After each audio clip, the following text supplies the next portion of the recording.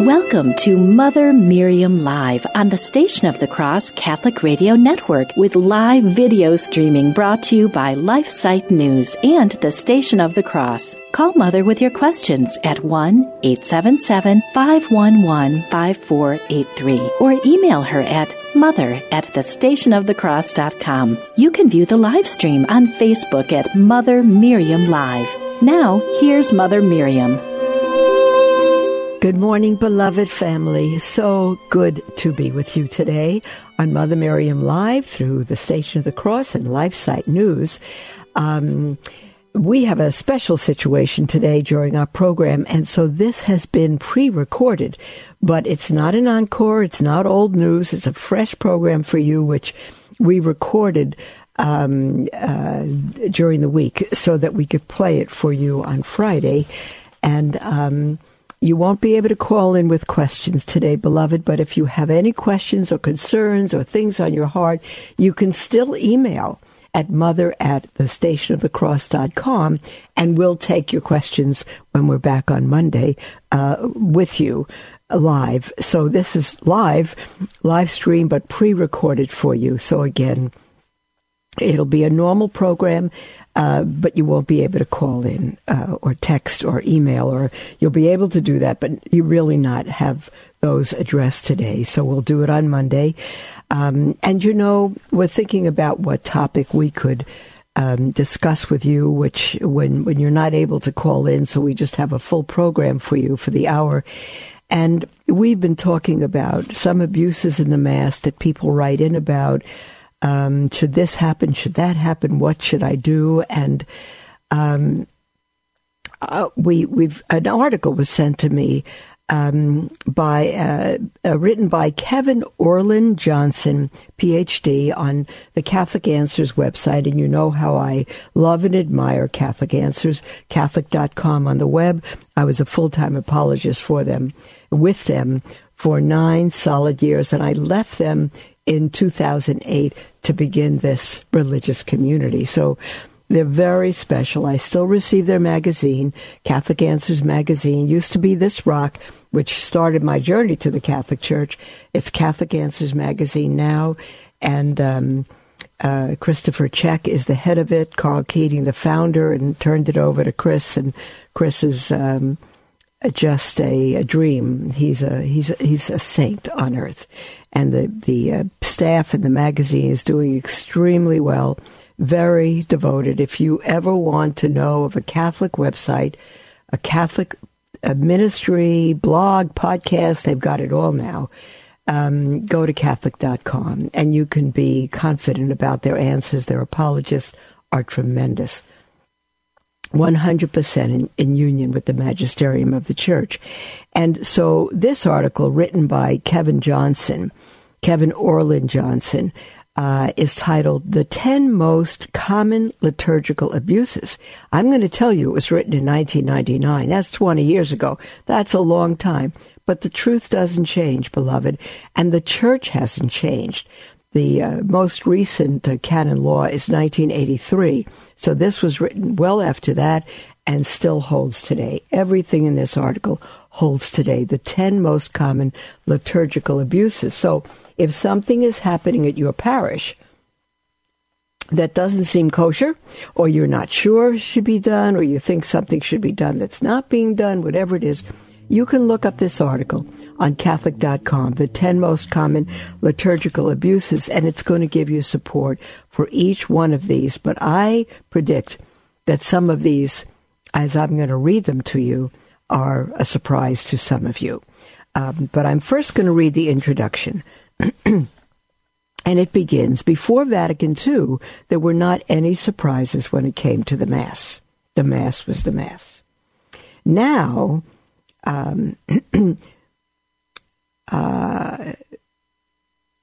now in many parts of the United States, and we're all just talking the United States, I guess, at this point, you will find priests improvising as they go along. Even archbishops issue pastoral letters directing things at odds with liturgical regulations. Now, Catholic Answers is not a radical traditionalist organization. They have no problem with the Novus Ordo Mass or the Latin Mass. They just are very faithful sons and daughters of the Church. And so if they say that there are priests improvising, you know that they're improvising. Catholic Answers has no bone to pick. They just love the Church and teach what the Church teaches. And so this goes on. As Pope John Paul II noted in a 1998 ad limina address to the American bishops of the Western states, not all of the changes in the liturgy have always and everywhere been accompanied by the necessary explanation and catechesis. As a result, in some cases, there has been a misunderstanding of the very nature of the liturgy, leading to abuses, polarization, and sometimes even grave scandal. Beloved, again, this is written 20 years ago, but everything liturgically is still the same. There's not been a new rule of canon law since then.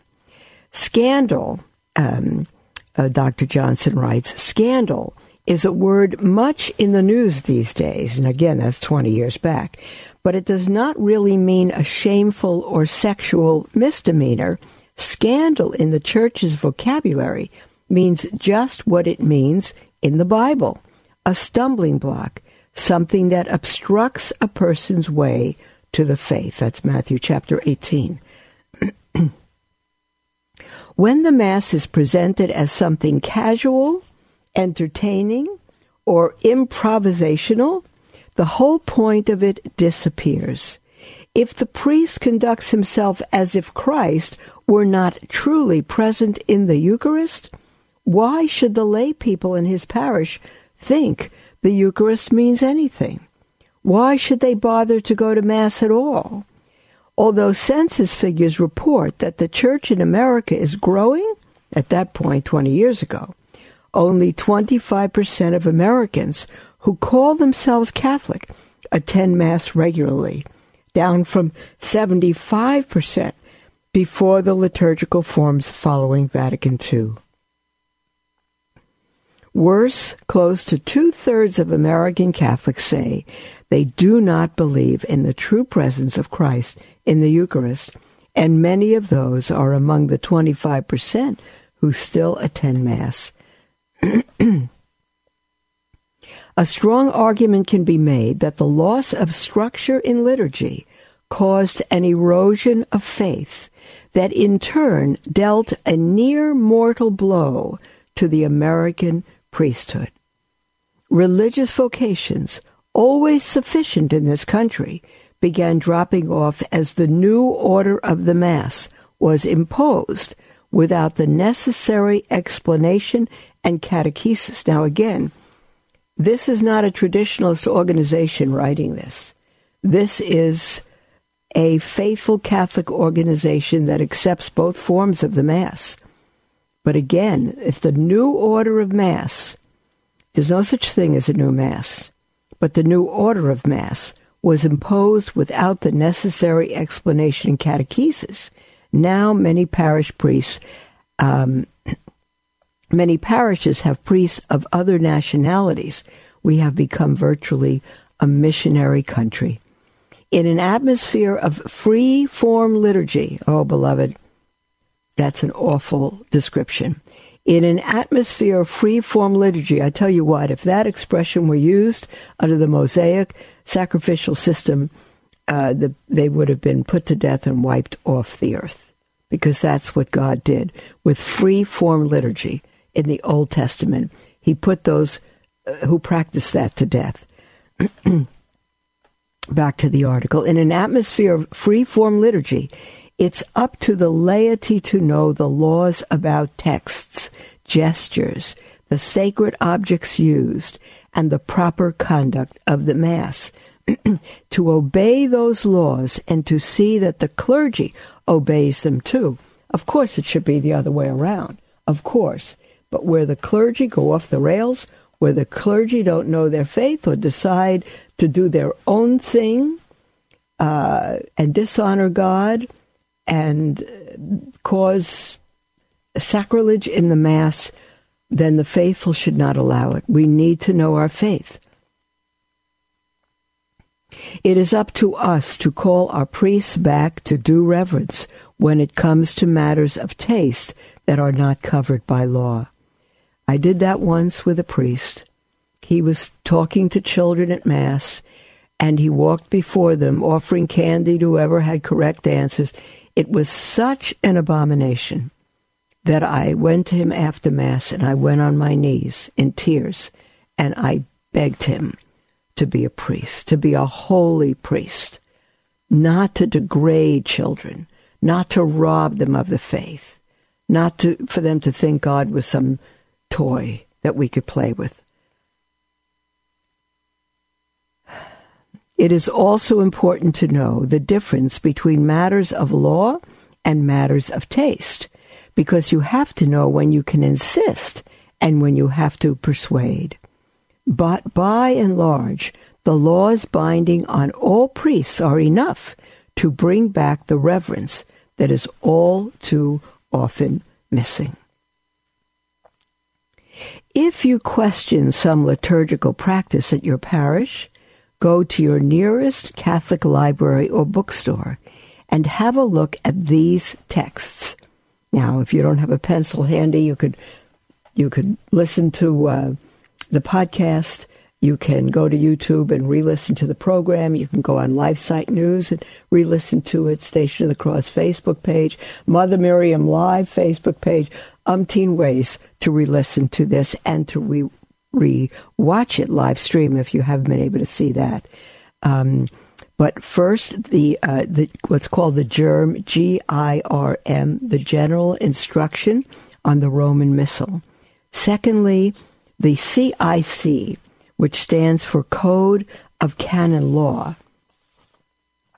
And then the Ceremonial of Bishops, CR, the Ceremonial, or CB, Ceremonial of Bishops, and the Ceremonies of the Modern Roman Rite, RITE. The documents on the liturgy from 63 to 79, published by the Liturgical Press in Collegeville, Minnesota, includes many kinds of regulations in a single volume. So does the Liturgy Documents, a parish resource by Liturgy Training Publications of the Archdiocese of Chicago. Now, I just ran through a bunch of resources, but it's in this article on Catholic.com, the 10 most common liturgical abuses. And the article goes on to say, check the directives from popes and Vatican congregations, particularly the Congregation for Sacraments and Divine Worship. The congregation publishes the answers to questions of interest in a periodical called Notitiae, N-O-T-I-T-A-E. These reinforcements of law are binding on all the faithful, and they go into greater detail than the laws themselves can. But mostly they repeat that the laws must be followed in this and every other instance. Pauline Books and Media publishes many of these documents in inexpensive editions, and if you have a computer, check the internet. You can easily find the complete text of just about any church document free, including a good many articles from Notitiae, N-O-T-I-T-I-A-E. He says, above all, this is still the introduction, but we're getting to the end. Above all, get a copy of the Order of Mass approved for use in the United States. Unfortunately, it is hard to find the order outside of huge altar books, which are expensive, or missalettes, which aren't always accurate. Pangagius Press in Dallas publishes an affordable edition of the order. Pangagius, I'm sorry, I'm poor in pronouncing that. It's P for Peter, P-A-N for Nancy, G-A-E-U-S. Pangagius Press. I'm pronouncing it correctly, in Dallas. When you have the applicable laws, write to the offending priest, citing the law, chapter and verse, and quoting it in full. You see, you're not going to a priest with your own thoughts, your own opinions. You're not saying to him, I can't prove this, but I know it's wrong. Don't waste his time. That's disrespectful. Get the documents and make an appointment with Father and go as a sheep to the shepherd. Go in humility. Go with a teachable spirit and say, Father, this has been troubling me, and I wanted to look it up so I had the correct information, and here it is, Father. And the matter is whether it is legitimate for you to be doing such and such at the Mass, and that the church documents, dear Father, say it is not. May I give them to you? You're just very respectful. Okay, so when you have the applicable laws, write to the offending priest, citing the law, chapter and verse, quoting it in full. Be objective and charitable. If you can, phrase your concerns as questions. An errant priest simply might not know what he's doing, but whether he's negligent or willful, he might get obstinate or try to save face when his error is pointed out. If you get no satisfaction after a reasonable exchange, repeat your concerns to the priest in writing and send a copy to your bishop. It might end up being a longer and less pleasant process than you think. So be prepared to repeat the process and to keep the focus on the exact issue and the exact laws that it violates. Now, this suggests you could go to the priest and maybe even send a copy to the bishop. I personally would rather follow our Lord's words in Matthew chapter 18. You first go to the offending person, then you take a witness, then you go to the church. So I would first go to the priest. If the priest won't respond, then I would tell the priest, I'm going to take it to the bishop. So the priest knows that. And you take it to the bishop, and you say, Dear Bishop, I've spoken to the priest. I told him I would speak with you. Do it in the right way. If your complaint comes to a successful conclusion, don't crow about it. You have not won anything. The law has been fulfilled. The Blessed Sacrament has won. And then he says, here are the most common abuses that you find in American liturgies today, with a few references to the laws that prohibit them. Check out those references, and you'll probably find laws on similar problems in your own parishes. Okay, all of that, beloved, long introduction to get to the 10 most common liturgical abuses, and I'm going to suggest that very few of these will be new or strange to you. Number 1, disregarding the prescribed text of the order of Mass. That's number 1. Disregarding the prescribed text of the order of Mass. Why would any priest do that? Because the church is becoming Protestant, and priests feel the freedom to be Protestants. I don't know why that happens. And Dr. Who wrote this article, Johnson, goes on to say that this particular abuse, that is, disregarding the prescribed text of the order of Mass, this particular abuse is perhaps the most widespread. You might think that the mere existence of a prescribed official order of Mass would be enough to show priests that they're not to change or improvise, but it's not. It is not uncommon to find lectors eliminating male, can you imagine? Lectors eliminating male references to God in the scripture readings, or using the New Revised Standard Version of the Bible or other inaccurate and unapproved ones for the readings. The New Revised Standard is not approved. It has inclusive language. The Revised Standard Version is approved, but the new is not. This goes on to say, you sometimes hear priests changing the words of the Nicene Creed, omitting the word men in for us men and for our salvation. That's the most common violation. It's terrible, beloved. Or omitting the creed altogether, saying aloud the prayers to be said quietly, or generalizing them, in saying, for instance, Lord, wash away our iniquities and cleanse us of our sins, instead of wash away my iniquities and cleanse us of my sins. Cleanse me of my sins. Terrible things here. He goes on to say, you hear priests changing the tense and thereby the sense of phrases like, pray that our sacrifice is acceptable, instead of what's correct, which is, pray that our sacrifice may be acceptable. Or they'll say the Lord is with you, instead of the Lord be with you. That's a sacrilege, beloved. We have no right, not including a priest, not a bishop, not the Pope, to change the wording of the Mass. And he says you hear them inviting the congregation to join in prayers specified as the priest's prayer alone. On occasion, you even find priests winging it during the Eucharistic prayer. It's a sacrilege. It's so awful. And beyond the improvised words, you'll find a lot of flippant practices, like using blue vestments for Marian priests, or gingerbread for the Eucharist at children's masses. These are things too horrible, so awful. And he says all of this is unlawful.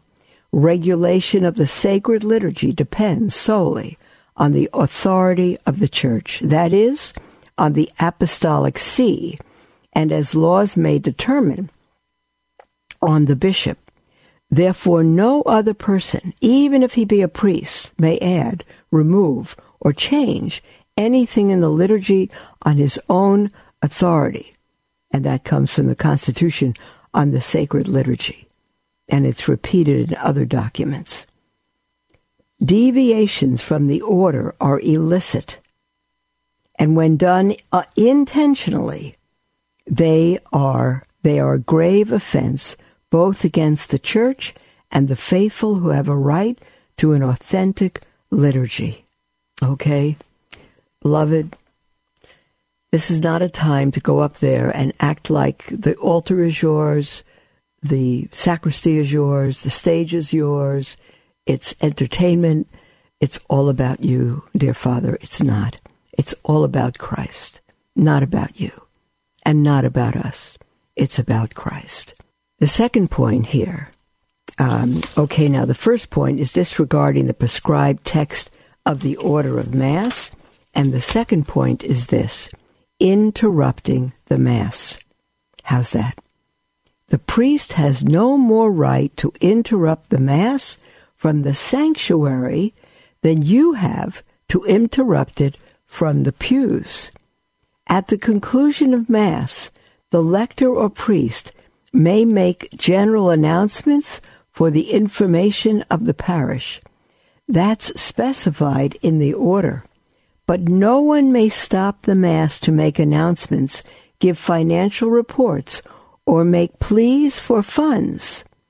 No one may stop the Mass for extra homilies, and certainly not for other activities that are themselves unlawful, like skits or liturgical dance.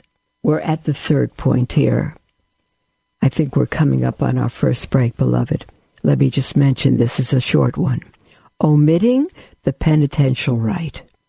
This one is often misunderstood.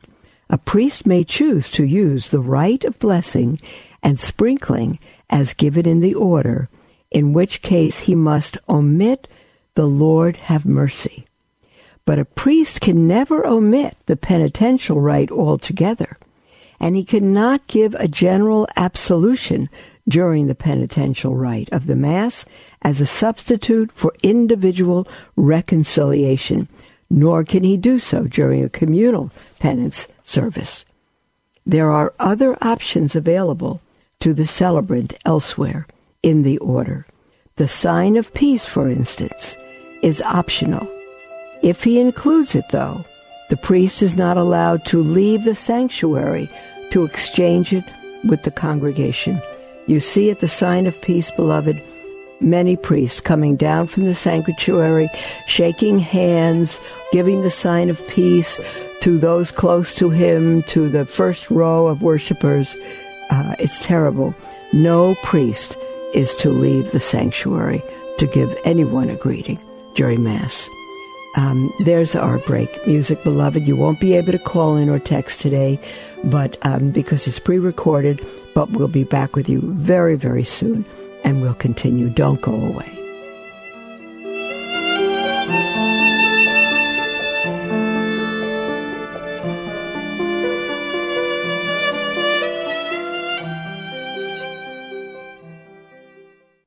I worked in pro baseball for a long time, and we play on Sundays. And it was an easy excuse. I took the easy out and just didn't go to Mass. Got caught up in that whole selfishness, that whole, I can do it all. The times when I was struggling were the times I needed God the most. And now that I've come back and accepted God, my world has completely changed. If you've been away from the Catholic Church for any reason, visit CatholicsComeHome.org today. This Divine Mercy Reflection is from the Diary of St. Maria Faustina. In paragraph 1293, St. Faustina falls into a minor error she had resolved not to. She writes, "I fell again into a certain error, and at this I felt such acute pain in my soul that I interrupted my work and went to the chapel for a while. I apologized to the Lord, all the more ashamed because of the fact that in my conversation with him after Holy Communion this very morning, I had promised to be faithful to him. Then I heard these words, 'If it hadn't been for this small imperfection, you wouldn't have come to me, humbling yourself and asking my forgiveness. I poured out a superabundance of graces on your soul, and your imperfection vanishes before my eyes, and I see only your love and your humility. You lose nothing, but gain much. God's love looks beyond our weakness and sinfulness. In the humble soul he sees only love and humility, and pours out his graces.'" This Divine Mercy Reflection is brought to you by the Station of the Cross. The Liturgy of the Hours is prayed 3 times a day on the Station of the Cross at 5 a.m., 3 p.m., and 9:30 p.m. Eastern. The Liturgy of the Hours is a meditative and efficacious way to foster habitual prayer. It is the daily prayer of the Church, prayed throughout the world by priests, religious, and laity. For details about each hour and more information about the Liturgy of the Hours, visit thestationofthecross.com. Welcome to Mother Miriam Live on the Station of the Cross Catholic Radio Network with live video streaming brought to you by LifeSite News and the Station of the Cross. Call Mother with your questions at 1-877-511-5483 or email her at mother@thestationofthecross.com. Welcome back, beloved. Good to be with you on the Station of the Cross and LifeSite News. We're thrilled to be together, and as I mentioned earlier in today's program, this is a program that I pre-recorded for you since I wouldn't be live to receive your phone calls and emails and texts on this Friday. So completely pre-recorded, but brand new for you. And we're going over the 10 most common liturgical abuses from an article written by Dr. Kevin Orland Johnson. It's on the Catholic Answers, Catholic.com website. It's very, very good. And we've been through the first 3, actually. Number 1, abuse disregarding the prescribed text of the order of Mass. Number 2, interrupting the Mass. 3, omitting the penitential rite. And number 4, replacing or omitting the homily. That is amazingly an increasing problem.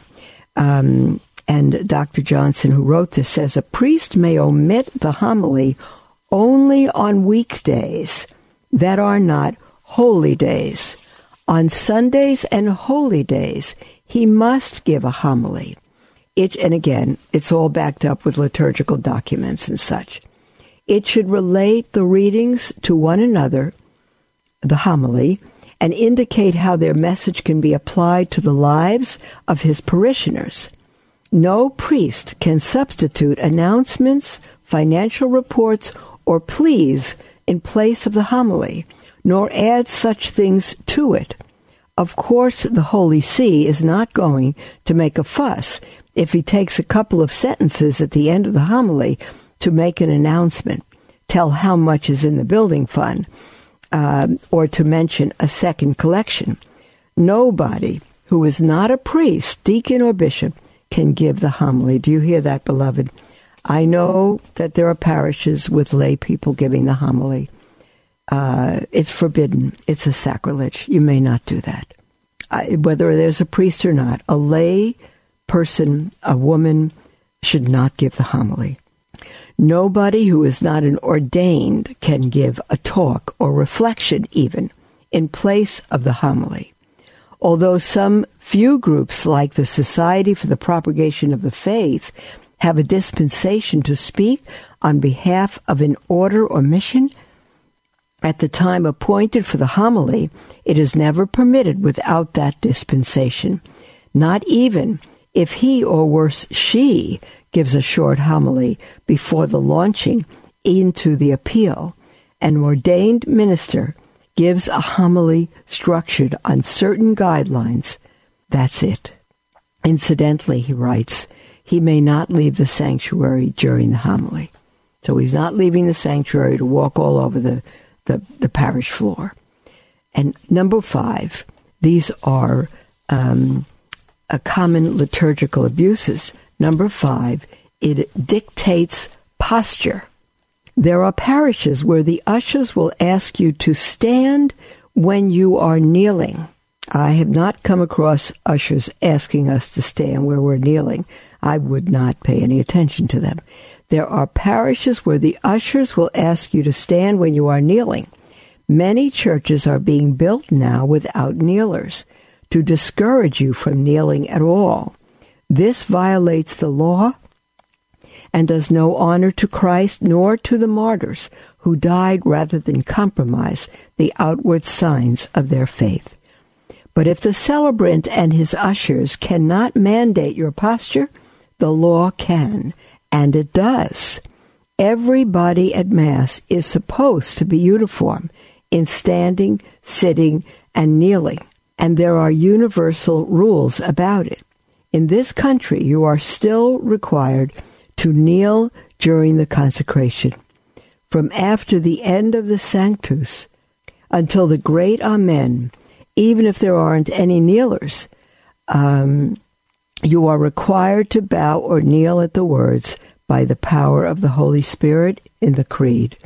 You are required to genuflect when you pass the Eucharist, whether it's in the tabernacle or publicly exposed, whether it's in the tabernacle or publicly exposed, except when in procession. And contrary to what you might see these days, the Eucharist tabernacle can be tucked out of the way. It should be placed in a particular, they should be placed in a part of the church that is prominent, conspicuous, beautifully decorated, and suitable for prayer. After communion, though, you are free to stand, sit, or kneel as you choose. The 6th point of liturgical abuse, beloved, is dictating the manner of reception of the Eucharist. Now, I'm bringing this to you on Friday. I don't know that we are going to get through all 10. We might, but I would urge you to call in on Monday with all your questions in text from what I'm reading today. Excuse me, I'm yawning. Number 6, dictating the manner of reception of the Eucharist. Vatican II never mentioned receiving the host in the hand. But when some countries introduced the practice illicitly, Pope Paul VI surveyed the world's bishops to see if it should be allowed where it already existed, rather than suddenly oppressing reception in the hand. The Pope granted to adult rather than suddenly suppressing reception in the hand, the Pope, rather, he granted an indult intended to let the practice continue for a time in those areas where an emergency already existed. Oddly enough, the bishops of the United States, where the practice did not exist, asked permission of the Holy See to introduce it here. Even more amazingly, they got that permission. Still, universal church law does not permit reception of the sacrament in the hand. Listen to this, beloved. Universal church law does not permit reception of the sacrament, that's the Blessed Eucharist, in the hand, and John Paul II disapproves the practice, the indult of that allowed in specified, the indult that allowed it in specified, let me give it a third try. The indult that allowed it specified that reception in the hand must not be imposed. Look at that, beloved. We're talking about reception on the tongue today not being imposed, and yet it's the norm, which people don't know. We have no right to impose reception in the hand. And it goes on to say, absolutely no priest or extraordinary minister of Holy Communion may refuse to administer the Eucharist on the tongue. Your right to determine which lawful manner you use is stated in the Germ, the general introduction to the Roman Missal. We're going to go to our break now, beloved. These are startling things to some, but this is church law. These are rubrics. We'll be right back. Don't go away.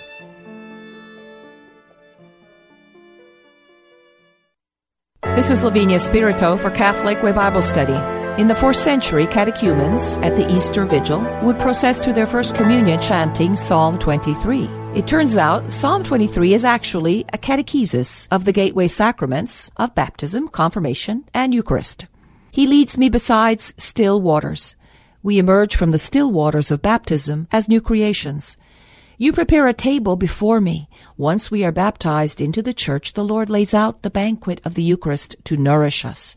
And you anoint my head with oil. In confirmation, our heads are anointed with oil, and we are forever sealed and identified with the cross of Jesus. And finally, and I shall dwell in the house of the Lord forever. The gateway sacraments we have received encourage us all the days of our lives to follow the path of holiness towards our Father's house. Catholic Way Bible Study. Peace, power, purpose. Find out more at cwbs.org. Often, when confronted with the apostles' claim that Jesus rose from the dead, people ask if they made it up. And it's a reasonable question. So, did they? I don't think so. And here are a few reasons why. First, the early Christians had nothing to gain and everything to lose in lying about Jesus' resurrection, which makes their testimony credible. As Paul argues in 1 Corinthians 15, the only outcome for him lying is persecution and death. How does that serve as motivation for a lie? Second, the gospel writers include women as the first witnesses. This is a big no-no if you're trying to fabricate a story in first century Judaism.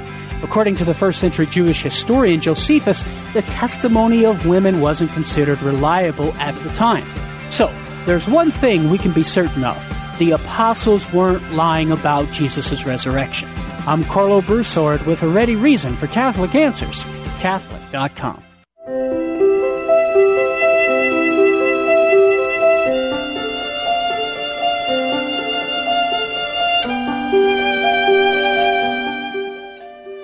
Welcome back, beloved. This is Mother Miriam Live on the Station of the Cross, brought to you live stream on LifeSite News and the Station of the Cross. I'm thrilled to be with you. And as I've mentioned earlier in the program, this is a pre-recorded program, not an encore. It's fresh for you, but I'm not here live. We pre-recorded this, so you won't be able to call in or text today, but you certainly can beginning on Monday. Today is Friday. And we have been reading through a very good, helpful paper from the Catholic Answers, Catholic.com website. and it is titled The 10 Most Common Liturgical Abuses, written 20 years ago, but they are the abuses today, and there is no new church law since this was written in 1999. Everything Holds, written by Dr. Kevin Orland Johnson, Ph.D., and we took the first few. We spoke of disregarding the prescribed text of the order of Mass as the first abuse, interrupting the Mass as the second, omitting the penitential rite as the third, replacing or omitting the homily as the fourth, and then we are on right now. We talked about dictating posture, and right now we are on dictating prominent, beautiful, decorated, suitable. No, I think we're on number 5, dictating posture. And it says this: there are parishioners where the ushers, there are parishes where the ushers will ask you to stand when you're kneeling. Many churches are being built now without kneelers to discourage you from kneeling at all. This violates the law and does no honor to Christ nor to the martyrs who died rather than compromise the outward signs of their faith. And before I finish reading this, beloved, I will tell you that no matter who, including the Pope himself, bishops, cardinals, priests, tell you to stand at the consecration, you kneel. That's God. And the Church orders us to kneel at the consecration. And no one, no bishop, no pope, no priest, no one, no usher for sure, can tell us to stand instead of kneel at the consecration. If there's no kneelers, then we go on the floor. And if someone's elderly or physically incapable, then they can sit in their chair, at the edge of their chair, and just their body's in a posture of bowing. This goes on to say, but if the celebrant and his ushers cannot mandate your posture, the law can, and it does. Everybody at Mass is supposed to be uniform in standing, sitting, and kneeling. And there are universal rules about it. In fact, we had an email earlier this week on a similar subject, that people judge one another. You know, someone bows their head at the name of Jesus, someone kneels, someone, as if we're, judging one another. We're not to judge one another at all, but neither is it our own thing. It's not between us and Jesus. It's between us and the Church, through whom Jesus tells us what to do, what pleases him, what is worthy of his worship. And so, everybody at Mass is supposed to be uniform in standing, sitting, and kneeling, and there are universal rules about it. In this country, you are still required to kneel during the consecration, from after the end of the Sanctus until the great Amen, even if there aren't any kneelers. You are required to bow or kneel at the words by the power of the Holy Spirit in the Creed. You are required to genuflect whenever you pass the Eucharist, or whether it's in the tabernacle or probably exposed before the altar. Hold on a minute, sweetie. I just faded out. I could feel that one. Let me read this again. In this country, you are still required to kneel during the consecration from after the end of the Sanctus until the great Amen, not before, even if there are not any kneelers. You are required to bow or kneel at the words, by the power of the Holy Spirit. He was made man. By the power of the Holy Spirit, he was made man. We are to bow at that, if not to kneel. At the Latin Mass, we kneel. At the Novus Ordo, we bow.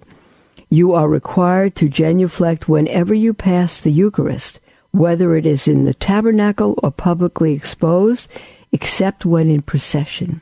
And contrary to what you might see these days, the Eucharist tabernacle cannot be tucked out of the way. it should be placed in a part of the church that is prominent, conspicuous, beautifully decorated, and suitable for prayer. And in many cases, beloved, that's the site of the church. But I and many, many others would always prefer that our Lord in his tabernacle is in the center. That's where he belongs. The center of our hearts, the center of the church, the center of worship. After communion, though, you are free to stand, sit, or kneel as you choose.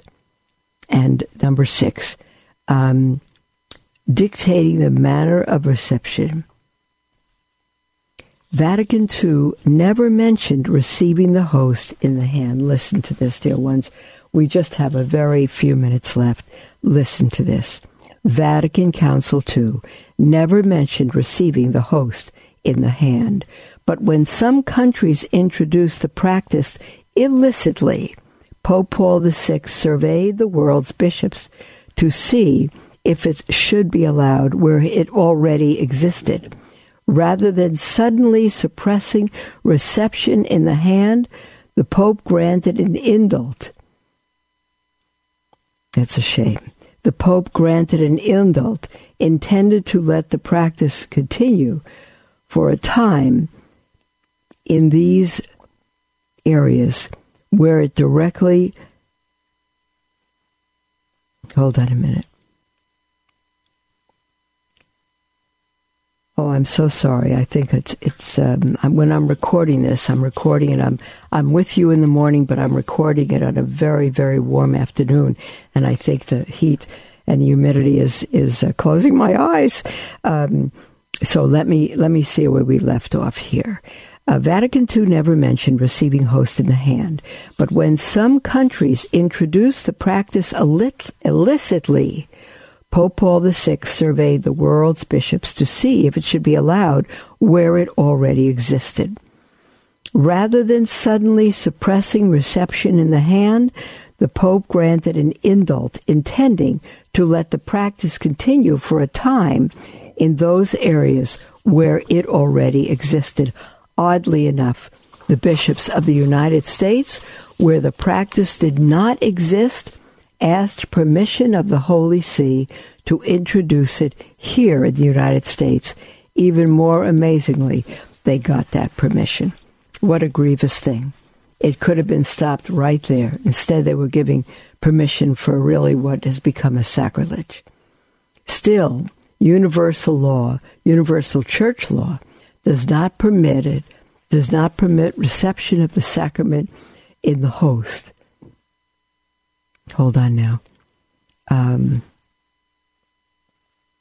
Still, universal church law does not permit reception of the sacrament in the hand. That's astounding, isn't it? And John Paul II disapproves of the practice. The indult that allowed it specified that reception in the hand must not be imposed. Absolutely no priest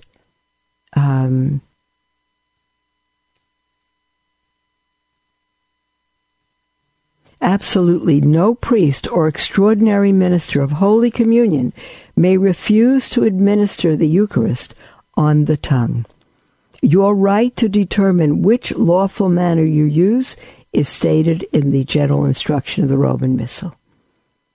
The chalice cannot be left on the altar for people to pick up and drink from, not even during lightly attended masses. The celebrant must distribute the sacramental literature. Oh, I'm so sorry. The celebrant must distribute the sacrament. In fact, not the literature, but the host itself. In fact, you are not allowed to dip your host into the chalice. You have to take the cup and drink from it.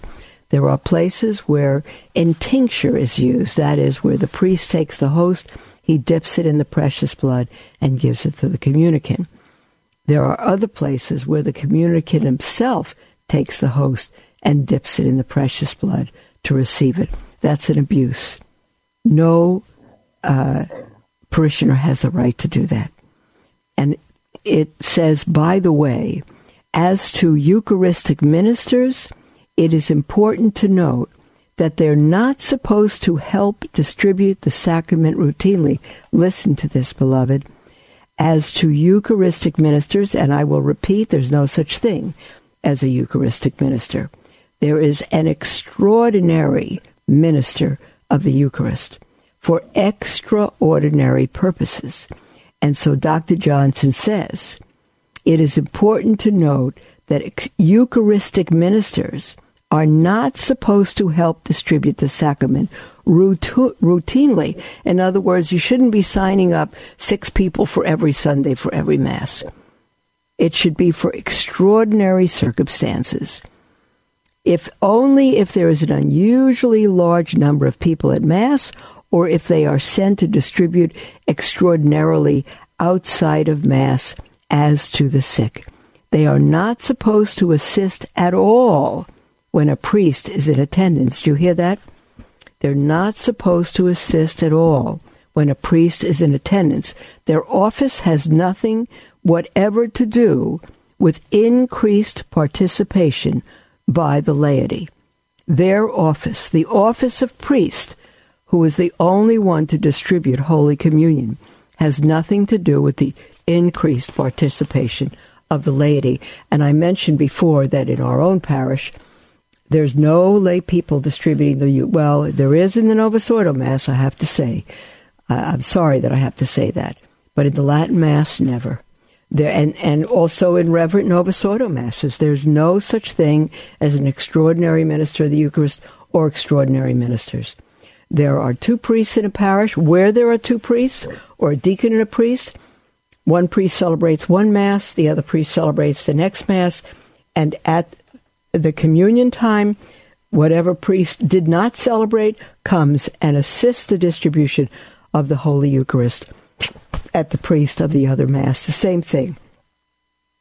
So there's always 2 priests distributing Holy Mass. Excuse me, it's not only always possible, but it's possible to arrange for a deacon, or if needed, an extraordinary minister of the Eucharist. And I don't care if there's 300 people there. 2 people this is not fast food. They should come to a kneeling rail. They should kneel and reverently receive the Holy Eucharist. And if they're not able to kneel, to make a profound bow. And people say that slows up the line. Please do. We're receiving God, not fast food. We're receiving God.